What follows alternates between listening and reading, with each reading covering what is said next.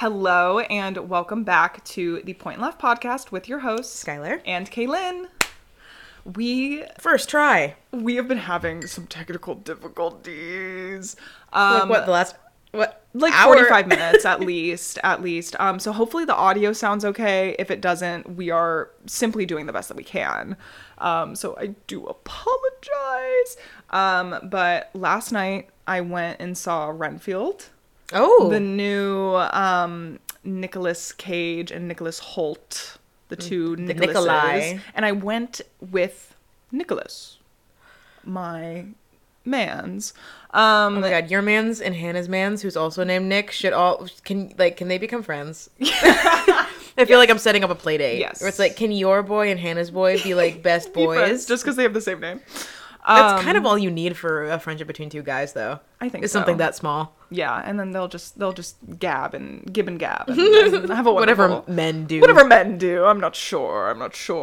But I unfortunately had the same issue with Renfield that I had with John Wick. The Wickening. Where I neglected to realize that it would be so gory. It's really not that bad. I feel like it's not that bad for most people, but I just feel like maybe I'm like hypersensitive to that or whatever. But there was lots of like limbs being ripped off and like I just didn't think about it before going. So it was fine. It was, if you have an A-lister account, like go and see it. Otherwise, not sure I would recommend. Nick really liked it, but I wasn't the biggest fan. I thought some of the humor was kind of juvenile. The power of the cage compels you. Yeah, but it was, Nicolas Cage did have an accent, which I wasn't sure if it was just because of the giant You thought he wouldn't? Well, I knew he would. I knew our king would come through with an accent as Dracula. Can you roll your R's? Dracula. I'm so jealous. Can you not? No. Oh, she's white. Dracula. No, I can't. Oh my god. People have been trying to teach me my entire life. I can't do it. You can't be Catwoman anymore. No, Kaylin. that was a reason, because when I went to high school, you could either take French, Japanese, or Spanish, and I specifically did not take Spanish because I could not roll my R's, and I'm like, they're going to flame me, and it's going to be a bad experience. People have tried to teach me over the years since birth practically, and I don't know why I can't do it. But guys, today, so I texted Skylar earlier. We were supposed to record earlier, and then I was like, hey, can we actually record at this time, because I have some chores I have to do around the house. And what chores did you have to do? Oh my god, thank you so much for asking. I know everyone was so curious.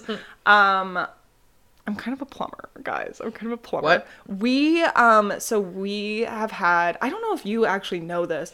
Do you, our upstairs sink like does not drain? Oh, no, I did not know this. Oh, our upstairs sink didn't drain. It was very, very clogged up, and it like literally has been that way for months, and we have all just been too like, I don't even know if lazy is the right term. I just don't want to like bother our property manager with things that I feel like might be our fault. Yeah. So I'm like, you know what? One of these days, I'm just gonna figure out how to declog it. It's fine. And I did. I watched a little YouTube video. I had to go under the sink, and I had to like do this little thingy, and I had to take this thing out, and I had to clean it, and I fucking did it. And guess what? It drains. But it was a little scary, because I was like, oh my god, I fixed it. Amazing, incredible. And then I ran the sink, and there was a leak. And I was like, no, I've made things worse. Now I'm going to have to go to my property manager and be like, hey, so we had this one issue that actually probably wasn't that big of a deal, that you could have fixed very easily. But then I tried to fix it myself, and now there's a larger issue that now you have to fix. But I did fix the leak as well. So call me for your plumbing needs. It's giving the Mario Brothers. I want Luigi in a carnal way. What? I went and saw the Super Mario Brothers movie, and my only takeaway was I want Luigi. There's something about Charlie Day's voicing Luigi. I was getting bothered. Do you not just want Charlie Day? So, I don't know. My Letterboxd review is I want Luigi to redacted Luigi. Just to flex on the R rolling that you can't do. That was not what I expected you to say. Oh my god. Also, everyone's like, Chris Pratt deserves an apology from the internet about his accent. I'm like, why? Because he did the Mario voice kind of okay one time. Anyone can. Yeah. Chris Pratt voice doing, are you paying too much for plumbing? has been in my head for a minute. I will say, I was one of the haters. I was one of the haters when the trailer came out, and I was like, why the fuck is Chris Pratt voicing this? I'm still a little like, why the fuck is Chris Pratt voicing this, to be completely honest? No, you're right. But I was very like, he doesn't even have an accent, like, what the fuck is this? But then I watched the movie, and they do explain, like, the accent a little, kind of. Yeah. And reflecting, I'm like, that makes sense, because I do think that the, like, it's me. Yeah, I think that would get a little ridiculous, like, in an hour and a half long movie to have to listen to that. They've done it before. That's the thing, too. It's like, for me, if it would just be, like, because they've done the Super Mario movies before and, like, video games, whatever, I don't think it would be that annoying. But for me, Chris Pratt can't decide whether or not he wants to be, like, do a typical Brooklyn accent or an Italian accent, or if he wants to be, like, when he's in the Mushroom Kingdom for the first time, he just goes, Mario, and I'm like, Chris, you didn't even try. Christopher. Especially when he's next to Jack Black, who's putting his whole, like, Jablissi. Jack Black killed it. What's the song? Peaches, peaches, peaches, peaches, peaches. We know what he's talking about. I love this peach doesn't have lips. Who's the other? I literally the entire. Sorry, Good. Please cut me off. I was about to go gross. I, for the life of me, could not remember what's the name of the orange princess. Daisy? Daisy. That's what it was. Who was your, like, go-to for Super Mario Kart? Toad. Interesting. I was always Daisy. I was like, because I'm a princess, but I'm a brunette. I like Toad. Or I was Yoshi. The androgynous nature of Toad. Yeah. Oh, yeah. Those who were like, what's my gender? They picked Toad as a kid. What gender is Toad? Toad's Toad. What's a Toad? That Toad. Why do they What pronouns do you use for Toad? That's Toad. They, them. Toad uses they, them pronouns. I'm like, why? I never understood why Toad was named Toad, because it's like a little mushroom. No. It's kind of like, for me, he's called Toad because they are toads. The same way that, like, Winnie the Pooh is named the way, because he's a Pooh Bear. So they're just calling him, like... Oh. Technically, Winnie the Pooh's name is Winnie. Isn't that crazy? Oh, Winnie. Like Winnie. Winifred the Pooh Bear. Winifred. Winifred the Pooh Bear is his government name. Okay, guys, I know you were all waiting. So remember last episode where I'm like, oh my god, I'm going to do a beverage of the episode. I'm doing it. I don't care what anyone thinks. It's a fun little thing for me to do. And if you know me, I'm a bevy girl through and through. We've been through this. But today I'm trying a new kombucha. It's blood orange, carrot, and ginger by Health-Ade, and I really like this this company. They usually have good stuff. They have a passion fruit one that I love. You and passion fruit. I think passion fruit tastes like armpits. I know. I'm like, a lot of people don't love passion fruit. Ugh, I love it. Okay, here's a little. Ooh. I was like, remember when the other one exploded? Yeah, last time when I was trying that recess drink, luckily I opened it like before we started recording because it did explode. So that would have been a fun little thing to have on camera. But I did have to run to the sink really quickly. Yeah, let's see. Okay. Thoughts? That looks like a potion. Like the bottle is very potion shaped. I know it does. It does seem very potion-y. That's that. It's potion. Fine. It's not my favorite. I don't know if I would repurchase. But it's not bad. Like, it's not bad. It's a kombucha. We got a mid-booch. Right as she was about to swallow. That's how you get them. A mid-cum. I saw you try and save it. But you already said it. It was too late. A mid-cum. Okay, actually, the second taste was better. You're gaslighting yourself. That's all it was. I think it's because it's giving Stockholm. I got too much like bubbles in the first one, carbonation. Yeah, and that'll mask the flavor. Also, we're doing something a little bit different, I think, with the rest of our episodes because I was spiraling the other day and I was just like, I don't have time to make like quality episodes and I want to put quality episodes out. So we're starting a new format. where each episode, one of us is going to kind of lead. That way we have like 2 weeks to kind of research and stuff. Because I don't know if you guys could tell in the last episode, I like was not well researched at all. Hence all the like webcam interruptions where I was like, hey guys, so this was actually incorrect. So this episode, Skylar is leading. So take it away. Oh my gosh. All right, so I told you a little bit, oh my fucking God. I told you this a little bit before we started recording, but this concept is it's a problem that I personally had to deal with, and that's the idea of separating the art from the artist. We're going to definitely go into that a little bit later, but it stems from this idea, and some people use this interchangeably, of this theory called death of the author. And I think it's a really interesting, fascinating literary theory, so I'm going to play like a little bit of like a teacher-student moment, teach you what this is, because you said you didn't know. So the first time I heard about this, it was because people were wanting to use the death of the author principle when it comes to Joanne Rowling. And the Joanne, I will call her by her government name, just as she wants everyone to do for everyone else. And so one of the Joanne fans then messaged that creator of that original video explaining what that is, and because they thought death of the author meant that the video essayist was literally calling for people to kill J.K. Rowling. Oh. They're like, that is not what... Death of the author does not mean we are wishing death upon the actual author. We are not using death threats. It's just it's a literary concept. So the phrase death of the author comes from a 1967 essay by they're always French, literary critic and theorist Roland Barthes.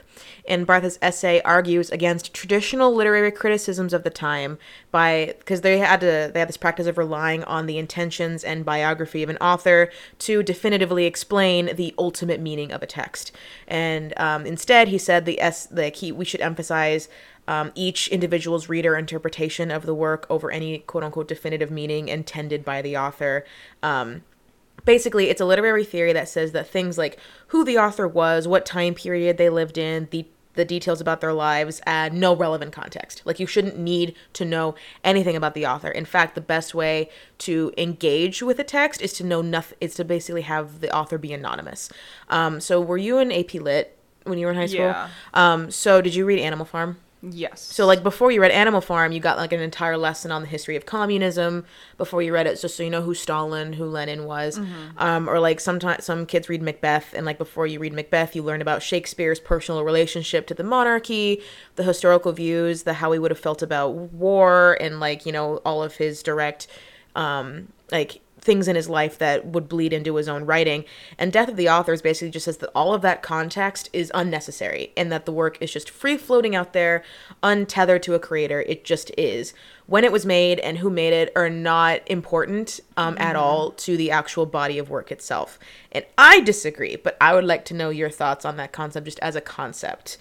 Interesting. I'm going to come from this from like a script writing perspective, because this is actually something that I feel, but I'm like, now I'm kind of like changing my thoughts. Oh my God, who would have guessed? It's a nuanced topic. Crazy. Bitches hate nuance. I know. But, I have always kind of been a firm believer that like you should not require context for a movie. Like the script should be able to like provide you context in order for it to be like well written. Because there are a lot of things where like and like obviously this isn't like if it's a sequel or something. Yeah. I'm saying if it's like a standalone movie, and I fucking hate when people sorry, I feel like I'm swearing a lot. But like, do you know the fuck you are talking to? I just said like it's so much in one sentence. Okay, anyway. But I feel like so many film bros will be like, no, you don't get it. Like, it's because of this, and this. And I'm like, okay, but that wasn't, like, explained in the movie. Yeah. And I'm watching the movie. And if I didn't get it, frankly, I don't think that's a reflection of, like, me. I think that's a reflection of the filmmaker not, like, giving enough context or not being like well written enough to have made me understand it because you're supposed to like create the world, right? But that's coming from like a like fictional. Well, I guess this is a fictional standpoint as well. Oh, most of Death of the Author, it stems from literary works, but you can apply this type of theory to other things. So feel free to do that. Okay. Which is like a lot of the language that they use refers to like books. That makes sense. Literature. That makes sense. But for example, like something like Animal Farm, like I think it is really important to have that context of like the time period and like the things that it's referencing and things like that, to have like that background knowledge does make it a more like in-depth read, I guess. Or I think you're able to grasp more from the writing with that knowledge and that context. But at the same time, I do think it is the author's responsibility to provide that context like within the writing. But when it comes to like the personal lives of authors, it is difficult to make that separation because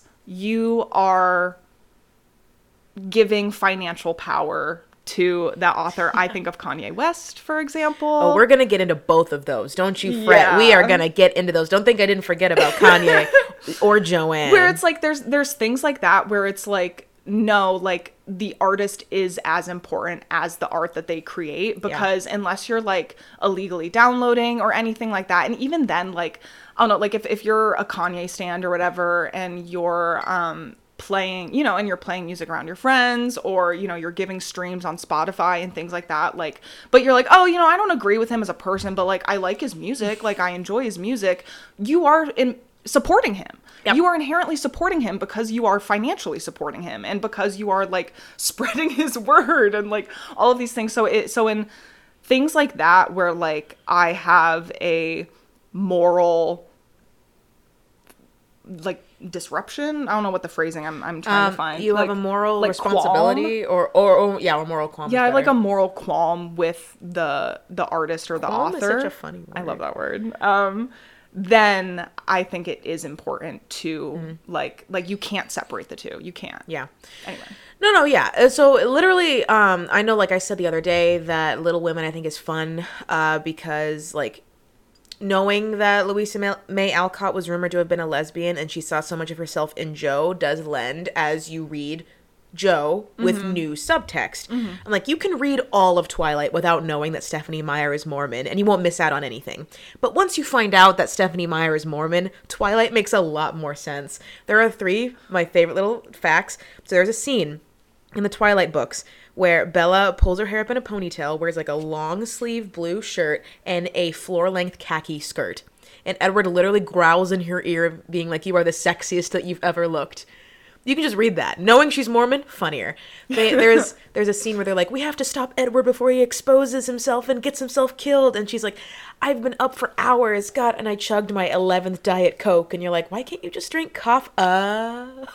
Interesting. And then they were like, "I won't touch you until we're married." The pro-life thing. The fact that I did not know that she was Mormon until this moment. And I'm like, oh my God, Volturi are just Catholics. They're literally in Rome. They have like the vibes of everything. They have like blood sacrifices to keep themselves in power. The racism, like he's like, we can't have sex until we get married because then I'm gonna go to hell. Edward, you're immortal. I know.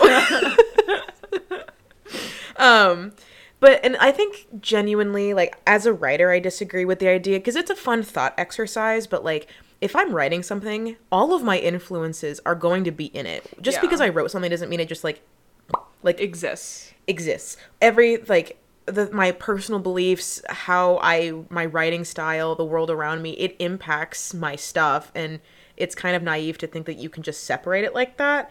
And also, like, I feel like that'll be an increasingly more and more unpopular idea because we want our media to be authentic. Like, it would be nice to know if the story about a Latina lesbian was written by a white guy. You know what I mean? Where it's like, in that case, I think it is important to know, like, not that you need to know the author's entire life story, but you could be like, this author moved to Guam and learned from the people there, and you can be like, oh, okay, cool, I can see that, like, instead of just like someone, not necessarily that you need to prove your credentials to write anything, but I think that is going to be a more and more popular method of knowing where our stuff comes from, is knowing if all these fun facts about the person who made it. And there's like another category of death of the author, that the writer isn't the authority on what they made. Like, people will go up to authors or scriptwriters at cons or, like, you know, creators of TV shows and just be like, what happens next? Like, can you confirm my headcanon? Like, they think that the creator's opinion holds a higher legitimacy than your average fan. And so this subset of Death of the Author disagrees with that. And one of the biggest proponents of this idea is actually John Green. John Green, The Fault in Our Stars man himself, he has 3 quotes.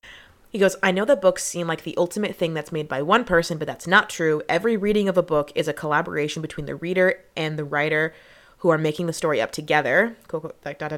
They belong to their readers now, which is a great thing because the books are more powerful in the hands of my readers than they could ever be in my hands. Basically saying that the fan or like the reader or whoever takes in the work, make more noise outside, whoever takes in the work has just as much of a right to take the story or say what it is or isn't about than the actual creator does. The story is entirely out of the writer's control once they're done finishing it. His books mean whatever you think they mean. He has no say. So basically, if right now I'm like, the Bible is gay fan fiction because I said so, I'm just as legitimate as actual Bible scholars, as priests, as anyone, because I read it that way. So that's what the story means, because that's what I say that it means. Thoughts?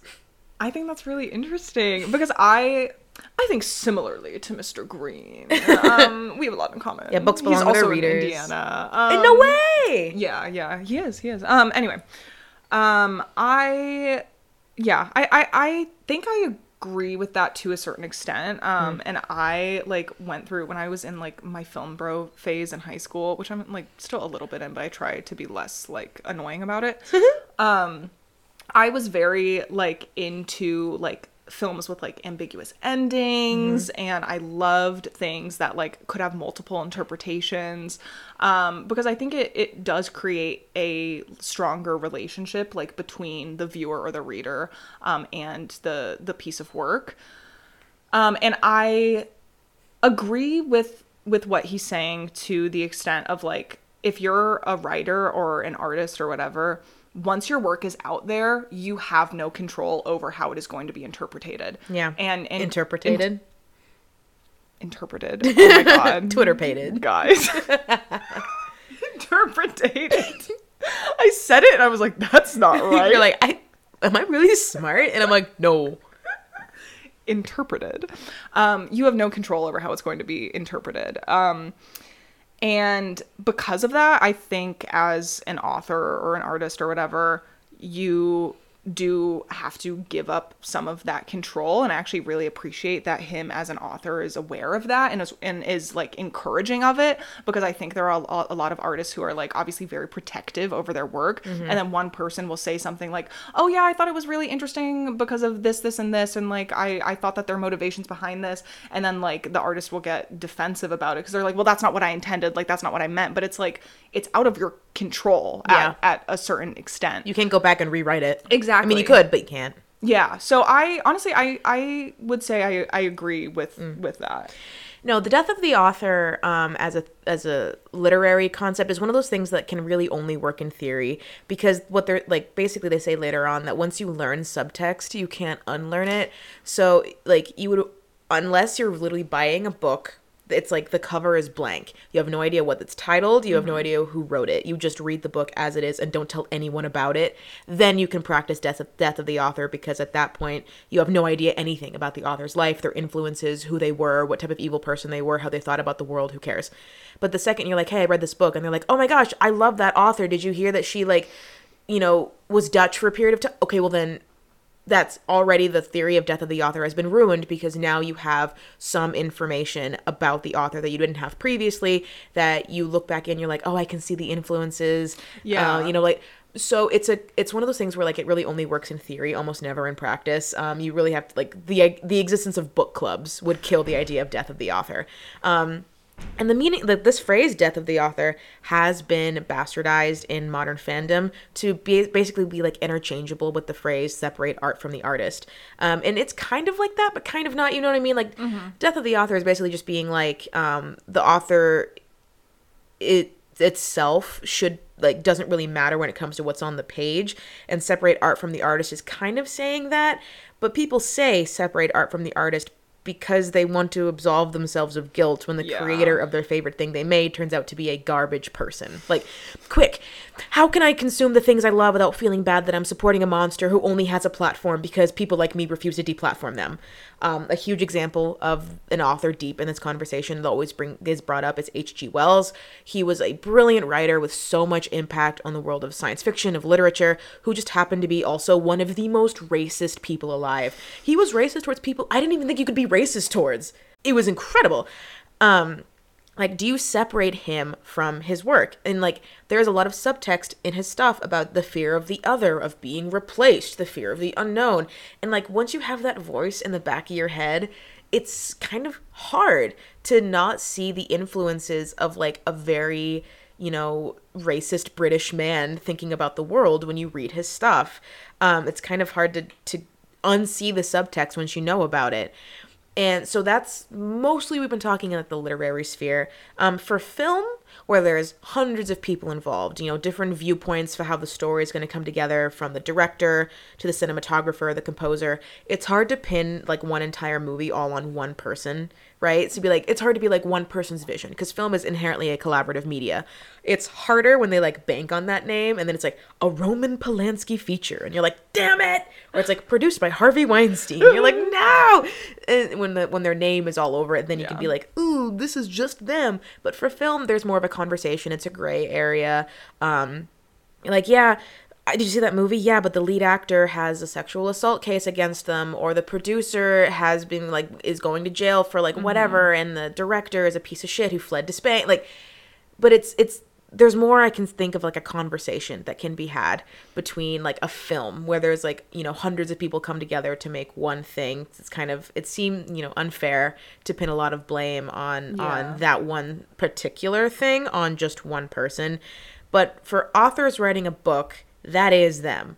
That was just them, their brains, and like their agent, their publisher, their editors, they can give notes, they can give suggestions, but at the end of the day, it is just them coming up with most of it. I feel like music is a similarly, I mean, like music is still a collaborative process, obviously, but I feel like there's way more, the scales tip more towards the artist than like the producer, than like the, yeah.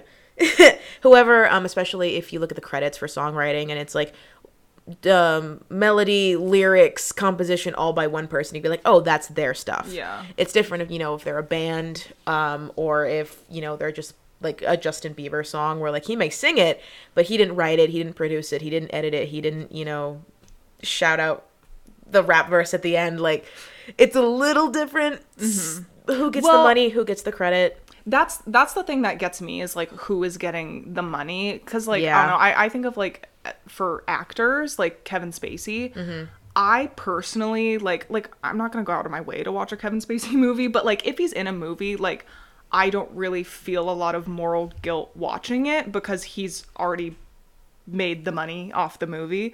And like there might be residuals, but like for film that's not really a thing. And like even with like Netflix residuals fucking suck. Like like I'm not super concerned with like something like that, for example. Obviously if it's like a new movie with Kevin Spacey, like I'm not gonna go and watch it.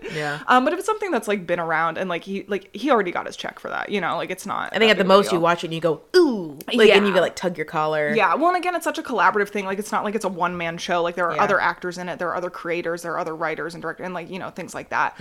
But with music, you are getting residuals off of that song with every single listen. And I do think the residual, I mean, this is a whole other conversation, but like the residual model with like Spotify and like Apple Music and things like that is something that like a lot of artists complain about because you're not getting as much as when like iTunes was a bigger thing. But like you are still getting money off of every single play. So for me, musicians, it's a lot harder to like, that's a lot harder of a pill to swallow, you know? Yeah. And it's like, it's even harder when like the creator of the thing that like, you know, a lot of the credit for it is being pinned on them turns into a bigoted nightmare. It's almost impossible to not like go back and see like the seedlings of where these hateful ideas even spouted. Okay, one of the big elephants in the room is J.K. Rowling. I have to go into it because I was talking with someone recently and they're like, yeah, I know she's a TERF, but like as far as I know, she just like liked some tweets and that's what we're all getting upset about. And I think that's how it started. Around 2019, Joanne was on Twitter just like seemingly like liking some pretty hardcore transphobic stuff, but like old people have fat thumbs, you know, and she seemed to like unlike them pretty soon after. And so a lot of people chalked that up to a mistake and then just started like retweeting things, right? And so I think that's one of the point when people like either started and ended their like research into how off the deep end she's gone. And even I was like, okay, literally, what has she done? She might have been bitchy and annoying on Twitter. Who isn't? You know, frankly, like, what else has she done? So there's a timeline. It keeps getting worse because I feel like the more vague people are about like, and I'm just going to really go into Joanne because like I have more of a personal relationship with her because and I'll go a little bit into more of like creators that I have to work around. But I know J.K. Rowling the best. Unfortunately, so she's a close and personal friend. I would die. I would kill myself. No, so I feel like if the more vague we are about her, we're more like, yeah, she's a bad person. The more people are like, okay. I feel like if you give examples, then you really are like, there's no excuse for this.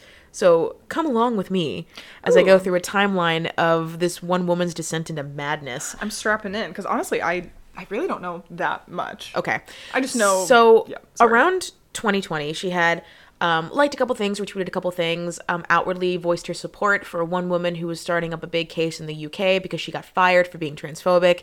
And J.K. Rowling was like, what did she do wrong? And so already people were like, careful, Joanne. Like, that might, like, people were already mad at her, pissed off with her. But it really got off the deep end. Around 2020, she released an essay, basically a one-woman stand against trans movement in general, and it's just one giant essay of like misrepresented data, like please, like we need to think of the children, inclusive language is anti-woman, the whole trans movement is just all misogyny, I was attacked once and now all these trans people are making me feel like I'm going to be attacked again, why is Twitter mad at me? She's like, a quote, many health professionals are concerned that young people struggling with their mental health are being shunted towards hormones and surgery when this may not be in their best interests. Many, myself included, believe we are watching a new kind of conversion therapy for young gay people who are being set on a lifelong path of medicalization, which so many things to unpack of why that is bullshit. But number one, I don't know what it is in the UK, but I doubt it's much different than the US. Doctors aren't just like, you get hormones. You get hormones. Every trans person I've ever heard or talked to has talked about how difficult it is to get anyone to even believe them, much less the fact that doctors were like just throwing them. Like doctors will throw you Lexapro.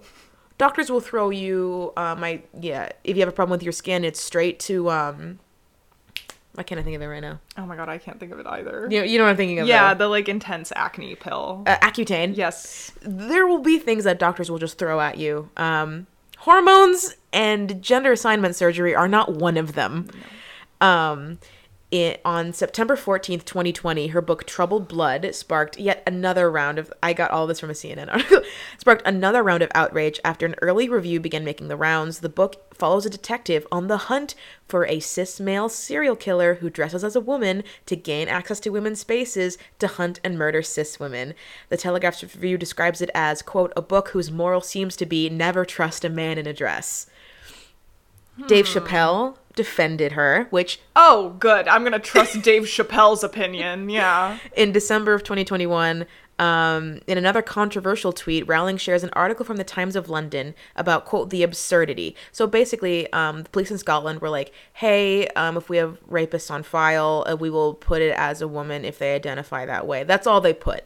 Joanne tweeted, she quoted 1984, which if you already know, if anyone quotes 1984, they're going to say the most stupid bullshit that you've ever fucking heard in your life. War is peace. Freedom is slavery. Ignorance is strength. The penis individual who raped you was a woman.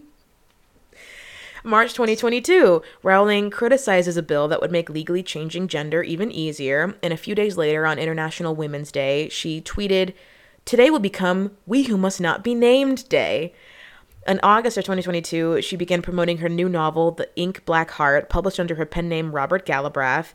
In the book, which is over 1,000 pages long, A YouTube, a YouTube-based cartoonist work is accused of being racist, transphobic, and ableist. She's then doxxed, threatened with rape and death, and is ultimately stabbed to death in a cemetery. It's a book that takes aim at social justice warriors who get mad at an author who they believe is doing something wrong. And most recently, Rowling compares trans rights movement to Death Eaters.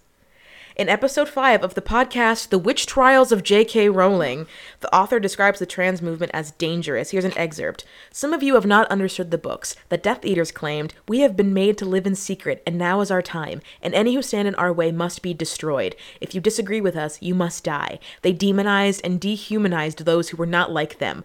I am fighting what I see as a powerful, insidious, misogynistic movement that has gained huge purchase in a very influential areas of society. I do not see this particular movement as either benign or powerless, so I'm afraid I stand with the women who are fighting to be heard against threats of loss of livelihood and threats to their safety. So if you don't know, Death Eaters were her idea of what Nazis were. So in her new mind, that's that. So already, we've reached the end of our timeline. That was very recent. That was March of 2023. That was last month. She said that. Joanne. So it's more than just like going off the deep end, whatever. And I have to please stop real quick. What a fucking ego you have to publish a 1,000-page novel. Fan fiction about if someone came and killed you. Like, that's just I feel like that's what gets me. If you don't know, I feel like I've talked about it on the pod before, but I have like a 2-hour limit for movies. And if a movie is over 2 hours, it has to be damn fucking good. And it has to earn those extra minutes after the 2 hours. Because I wasted so much time watching 3-hour movies that fucking suck. That could have had an hour taken off. Anyway, that's my whole thing. But it's like, you are going to write 1,000 pages that is basically like a fan fiction about your own life and publish it and be like, yes, people are going to love this. People are going to read this. Who has time? What? Who has time to read 1,000 pages? Like, I understand there are a lot of very long, very great books that like people love, but that takes an ego. Which she does have. No. So yeah, obviously this like, and if this was just an author, you know, like just a children's author going off her deep end, you could be like, okay, that's really disappointing. We will unpack that later. But at the end of the day, it's just an author. Wrong. So she has become one of the largest global anti-trans voices, painting everyone who disagrees with her as a trans reactionary terrorist. And in fact, the Pink News reports in 2021, that J.K. Rowling and anti-trans rhetoric have caused, quote, significant damage to the UK in international LGBTQ reports. So apparently in the UK, TERFdom, which if you don't know the TERF, it's not a slur. I wish it was. I'm going to use it as one. It's an acronym for trans exclusionary radical feminist. Basically, I hate trans people because I love women. And it's like, break your bones. So apparently turfiness is way more of a thing over in the UK than it is there. But basically, like, her power and her influence is so large because, like, your average everyday person, you're like, oh, J.K. Rowling, I know that voice. She's way more famous and way more powerful than the, like, average lived lives of trans people that, you know, are just people, may not be, like, someone you personally disagree with because they're just a person. But yeah, it's, like you were saying earlier, it's very hard to separate, you know, there's a difference between, like, a dead creator, right, who's been dead for 50 years with a checkered past, and you can just be like, product of the time, like, you can do whatever mental gymnastics you need to do to read a really good book that has, like, problematic elements because it was published in 1910, you know what I mean? Or, like, this creator, this author has a checkered past. Well, it's like you can have enough critical thinking to, like, unpack those parts of it and, you know, dig deeper, but, sorry. Yeah, but a living creator who is alive, actively profiting from it, using their wealth and power to actively advocate against marginalized groups, it's way harder to do that. And I was like, yeah, I got J.K. Rowling, I got Kanye, and Melanie Martinez is a little bit... JK and Kanye are in their own sphere because I feel like for most of the separate art from the artist, it's just like my artist came out as like someone who might have done bad things who aren't good. Joanne and Kanye are like actively trying to silence and hurt people, but Melanie Martinez, are you familiar? I think so, yeah, with like her friend. Yeah. Yeah. So, there was this widespread rumor that like the person so Melanie Martinez was accused of raping her best friend, and there was a widespread internet rumor that went around that like the friend confirmed that it was all fake, and everyone just kind of went back to being like, yay, Melanie is freed. That never happened. The confession was a photoshopped image that was spread, and in fact, because I'm like, whatever, so many popular artists get accused of sexual assault and racism and battery all the time, and all they have to, like fucking Chris Brown, they just have to sit there and wait for it all to go away because you deny it vehemently. But Melanie, how can she, like, everyone's like, yay, she's innocent, Melanie Martinez is innocent party, and I'm like, she admitted it. She admitted to doing it on Twitter. She admitted it. But yeah, and that's another like artist, but it's different for artists like, you know, Joanne and Kanye. Like you're saying, they're so wrapped up in the things that they make. It's almost impossible to divorce the two. Like Graduation is Kanye. No one else could have made that.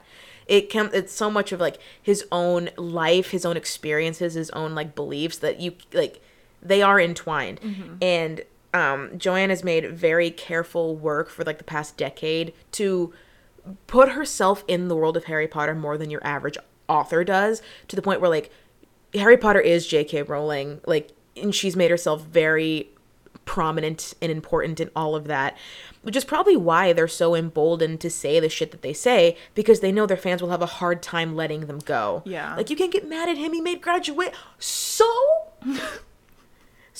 who cares? And if I was J.K. Rowling, I would just be like, if I have these genuine like beliefs, and so I like, you know, I dip my toe in the water. I like a couple of like problematic things. And people get mad, right? But then more people don't get mad. And then my money doesn't go away. Yeah. And so then I say something a little bit more, and then I couldn't help but notice that none of my money goes away. And then she's like welcomed with open arms by these like very enthusiastic group of people who are so glad to have someone as like huge as J.K. Rowling on their side, that she's like falls into this group of people that's only going to get more and more secular and more like isolated from your average person and more extreme as the time goes on. I don't think J.K. Rowling's going to like have a redemption arc anytime soon, where she's like, guys, I was wrong. I realize now that I'm wrong. Like, even like turfiness in the UK is like a genuine problem, and there was one like quote unquote protest where basically a couple of like cis women were like, down with trans people, and someone got hit with a can of soup. I don't even, not a can, because that's like a thing, but I think someone like poured soup on her, and J.K. Rowling was basically like liking tweets that only made it out to be like a fucking ambush, and like, oh my god, yeah. Well, and something I was thinking earlier too, when you were mentioning like authors that like literally are dead and have had like checkered past and stuff, it's like, you know, everything that they've done, you know, every like problematic thing that they've said, or every you know, everything that they've done. With people who are still alive, it could get worse. Exactly. It's like, you don't know what their next step is going to be, you don't know what the next thing they're going to say is, you don't know the next movement they're going to lead. Like, that's when it gets very troublesome. And I mean, obviously it's already troublesome enough to like have these like opinions and views, and like to have this influence over so many people. I think that's the biggest thing, is like, we all know that Kanye has influence, and that he is influencing thousands, millions of like mostly men to like follow him and to believe these certain beliefs, and to you know, admire the other people who he raises a platform for. And it's like, you don't know what is going to happen next. And I think especially since like it's happening now, we can see like the immediate impact that these people are having. And you're so right. It's like, if they're going to say these things without any consequence. And so many people, I feel like so many people are like, well, it's just words, it's just what they're saying. And it's like, no, you know, if this was like your average fucking like grocery store clerk with like 4 friends, like, I mean, like, obviously still a piece of shit, but like, you know, not that big of an influence. They're not gonna like impact that many people in their day-to-day lives. But these people who have these giant platforms that are not being deplatformed anytime soon are continually saying these things and influencing these people to believe certain ideologies that are harmful, that are literally harmful to people's lives. Like that, it's just such a big issue, and it infuriates me so much because I feel like, especially with Kanye, I haven't heard that many people defending J.K. Rowling. Like, I feel like just our general like friend group is just like, oh, J.K. Rowling sucks. Yeah. But like with Kanye, I feel like I could name a couple people in my head who like are Kanye supporters, and they're like, yeah, like he's done some fucked up things, and like I don't agree with his beliefs, but like his music is so good, and it's like, bro, get a fucking grip.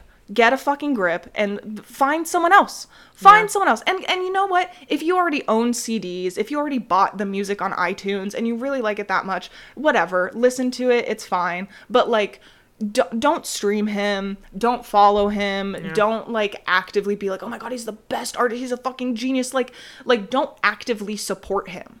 That's what gets me. Sorry. Yeah. No, my mom got me a ton of Jeffree Star makeup. Am I gonna go full like conservative and start burning that shit? Yeah. That's just it's mine already. I own the Shane Dawson palette. Guys, I'm sorry.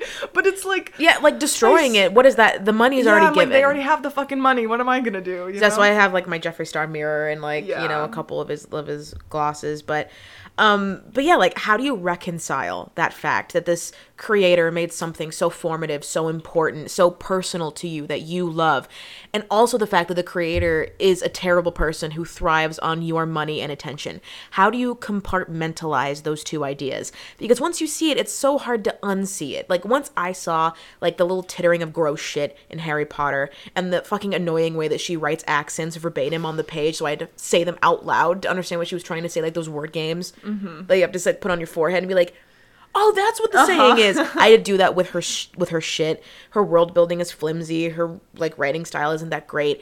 I can't unsee that.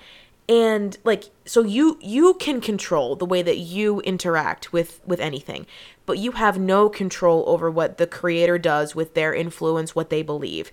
And that can seem unfair. Like, suddenly this thing that means so much to me is ruined because this person who made it decided to go full Nazi. And if I engage with them at all, I'm saying with my wallet and my internet presence and making what goes trending and what goes streaming numbers, whatever, that I encourage this, that I agree. And you're right, that's not fair. Like, if it sounds like when I'm describing J.K. Rowling, if it sounds like I'm angry and bitter, it's because I fucking am. My first Tumblr handle was J.K. Rowling is Jesus.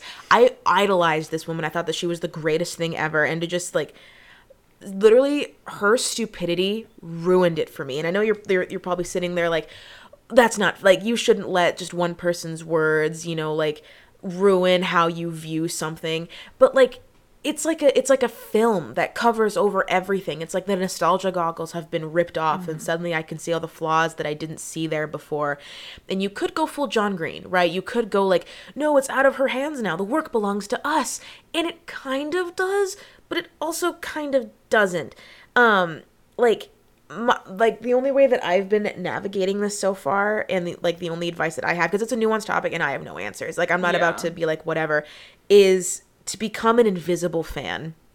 Like, if you want to read Harry Potter, there are, like, go to a Goodwill right now. They have the entire series for $2.50. That money will not go to JK. That money will go to Goodwill. Not great also, but, like, it's not Joanne.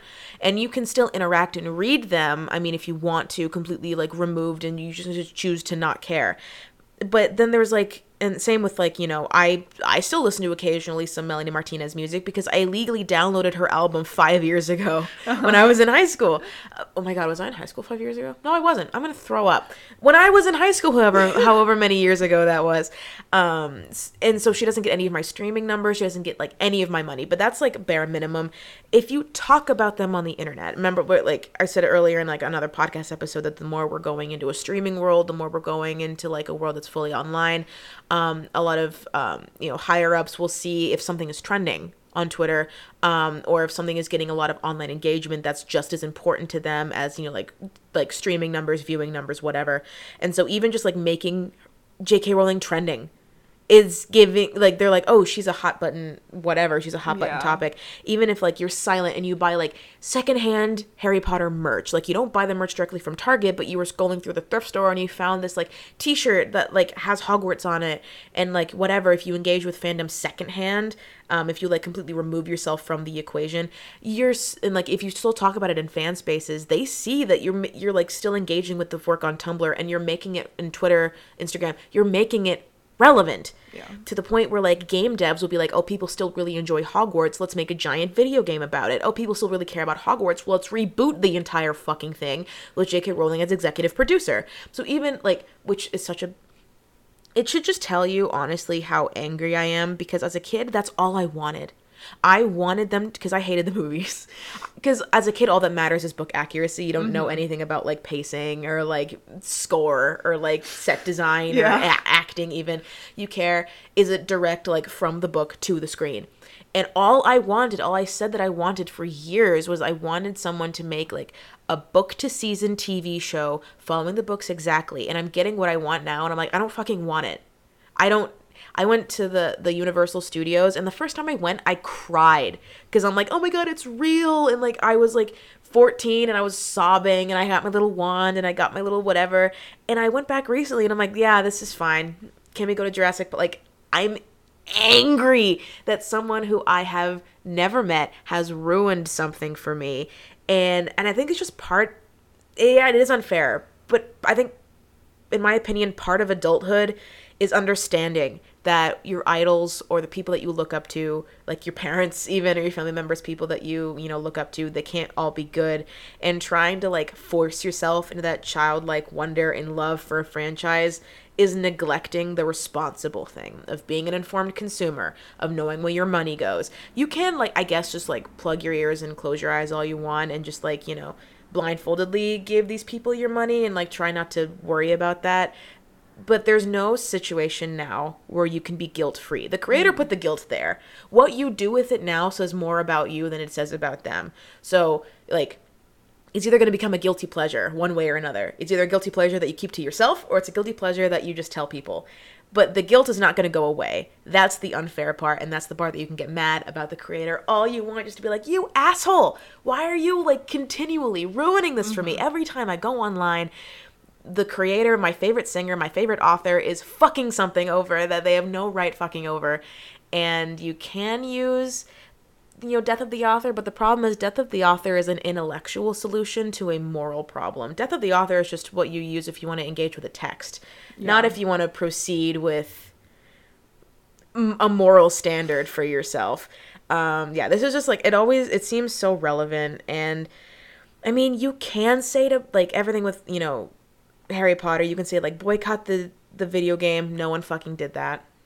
It made a bunch of money. Yeah. You can be like, no one wants the HBO Max show, but they're going to make it, and it's probably going to get a ton of views. And it's like, and it can seem so frustrating. I was talking about this with someone the other day, where it's like, that's just an unrealistic solution. Just be like, boycott Harry Potter. It's not just her. It's like, now you have, like, game developers and whatever, and you have other people that are in charge of it, and it's unrealistic to just say, like, hey, don't do this. And I'm like, trans activists ask us for so little. They really do. They ask us to respect their pronouns and to stick up for them. And if we can't even do a boycott properly, what are we, fucking made of jelly? Do we have no spines at all? Yeah. Like, you can't even avoid one thing. Just buy the movies secondhand and watch them in the comfort and privacy of your own home. No one's telling you that you can't enjoy Harry Potter anymore, but just fucking do it quietly. Yeah. No, people love to think that they can absolve themselves from any, like, moral responsibility, because they're like, well, no one else is doing it. Yeah. They're like, well, me as one person, like, boycotting the series isn't going to do anything if everyone else does it. And it's like, okay, then, like, what is the difference? What is the difference if one less person? Because the thing is, it's like, well, then maybe you can talk to your friends who are interested in it, and you're like, oh no, I'm not going to watch that. Like, here's the thing. You just need to bully people Bring bullying back. Bring bullying back. You just need to be like, oh, what fucking loser would watch the new Harry Potter series? Make them ashamed. Yeah, shame them. Shame them. Stone them. No, I'm shame. Shame. Bring back public shamings. Yeah. Where has society gone? But it's like, you as one person, like, this is like not a great example, but I guess I'm pescatarian now. I do eat fish, but I was vegetarian for like 5 years. I did it for like environmental reasons. And a lot of older people would always be like, well, it's just like like you're just one person. Mm-hmm. Like, you're not making that big of an impact. You're just one person. But it's like, if every single person thought that way, nothing would get done. Literally nothing would get done if every single person was like, well, I'm just one person. Because it takes one person, and then it takes another person, and then it takes another person. Like, it's a collective effort, and you should be a part of that collective if it's something that like you morally agree with. Mm-hmm. Yeah, that's the end of that. I think again, it's a very nuanced topic, where if we're taking out like moral dilemmas of like creators and we're just talking about works in general of like whether their lives influence it or not, I do think it's a twofold thing, right? Where it's like, yes, the author's influence absolutely goes into their work. Of course it does. You'd like have to be fucking stupid to not think that. But at the same time, like, your own influence is going to, or like your own lives and whatnot is going to influence the way that you interpret a work. Yep. And that is also going to impact, how you consume something. But when it comes to problematic authors and artists, like the ones that we've talked about, like, that separation becomes honestly less complicated, I would say, because it's just like, oh shit, like, they are gaining from my like acknowledgement of this work and from my enjoyment of this work or whatever, and through those gains they are able to expand their platform and speak on problematic things that I morally disagree with. Like, I feel like that makes it less complicated. It's like, okay, then just don't support them. Like, you can acknowledge, here's the thing with separating art from an artist. I can acknowledge that Kanye is like a good music producer. Like, he's a talented music producer. He's also, in my opinion, a horrible fucking person. He was on my shit list since the Taylor Swift VMAs, and he's only remained shittier as the years go on.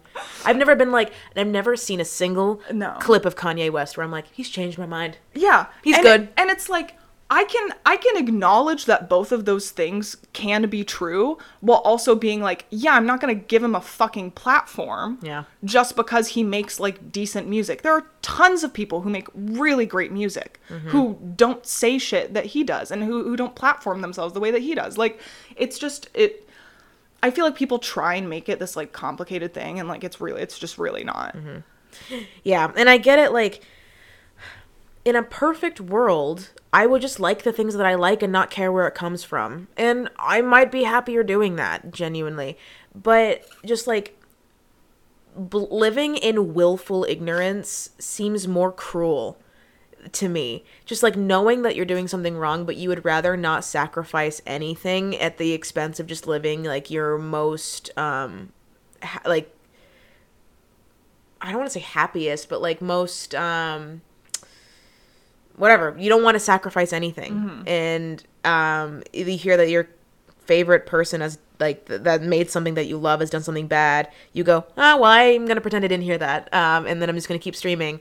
And then people are like, hey, by the way, like, they're causing active harm. It's not just like a one and done, like, your favorite so and so was accused of sexual assault and whatever. It's like, hey, your so and so is a fucking Nazi and might be running for president and might be one of the most leading like transphobic voices in the world right now. And it gets harder for you to justify that to yourself. And I get it. That's not fair. But you don't get mad at the people telling you to stop. Get mad at the person who put you in that position in the first place. Yeah. I would give anything to just not to think about Harry Potter that way.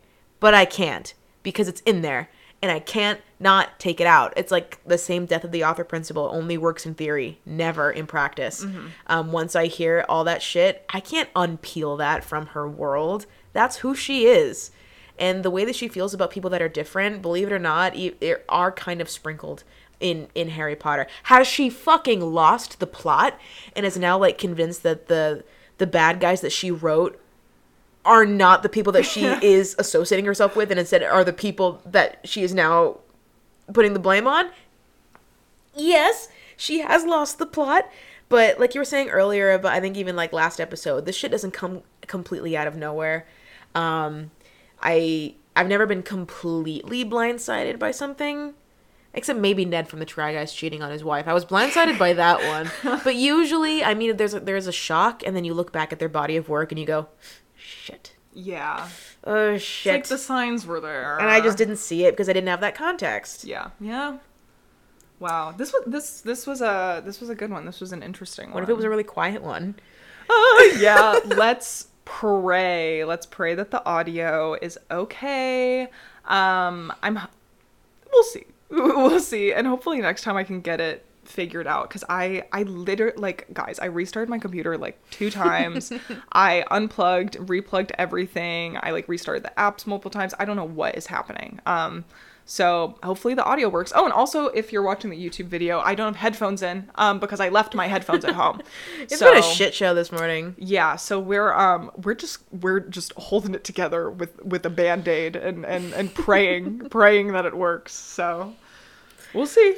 Yeah. We'll find out. Maybe this never gets published. I wish I had more concrete answers for you, because it's something that I'm also struggling with. But just like, honestly, people should feel shame more. Yeah. I feel like the internet has made us shameless.